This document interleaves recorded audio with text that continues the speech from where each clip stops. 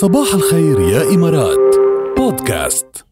كفو يا جماعة، كفو، كونوا كفو، نزلوا كفو. هلأ تطبيق الكفو عن جد يلي بيوصلكم بترول وين ما تكونوا بنفس سعر ونفس جودة الأسعار. أسعار البترول يعني نفس سعر ونفس جودة البترول، موجود على المحطات بالشارقة أم القوين دبي وعجمان وبدون أي كلفة إضافية.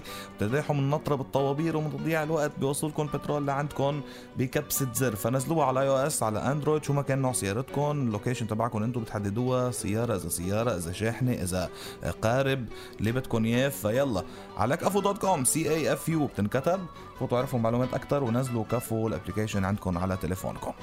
بدها وعي يا جاد هيدي الفترة، وعطول عم نذكر بهذا الموضوع، وحطينا هيدي الفقرة من وقت ما بلشت الكورونا تقريبا، كرمال نضل عطول عم نحكي بهذا الموضوع ونزيد الوعي ونذكر بالكمامة قديش مهمة.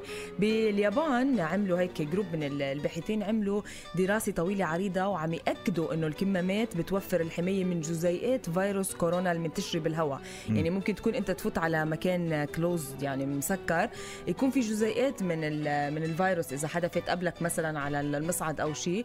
الكمامه بتحمي من هيدي القصص، منشان هيك على طول عم نركز على هذا الموضوع. صحيح. انه ارتداء الكمامه يكون بكل الاماكن. عم بياكدوا شغله كتير مهمه كمان، انه لما يكون في شخصين او اكثر من شخص او شخصين، لانه اذا في شخصين وواحد منهم مش حاطط كمامه نسبه الحمايه بتكون بس حوالي 40%. مزبوط. بقول لما يكونوا اثنين حاطين الكمامه توصل ل 95%.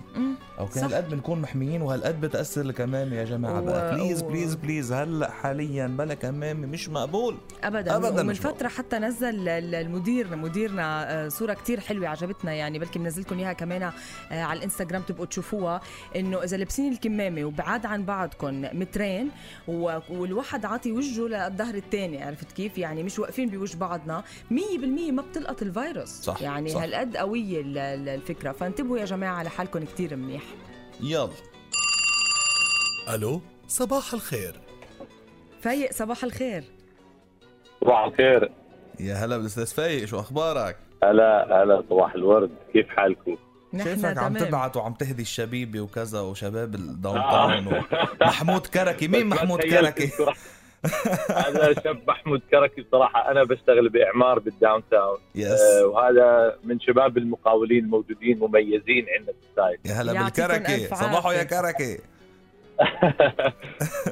وشو عبالك تسمع يا فايق؟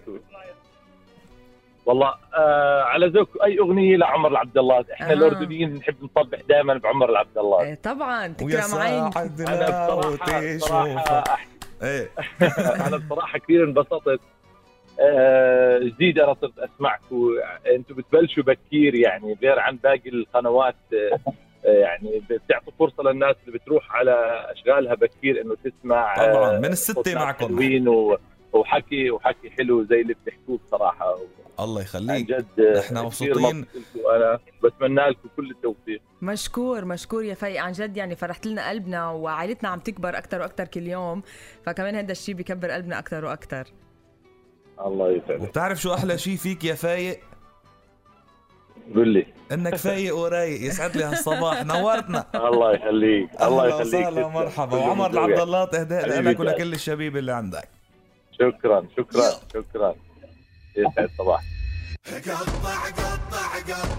علمك يا لطيف كرمالهم شو بدي اعمل؟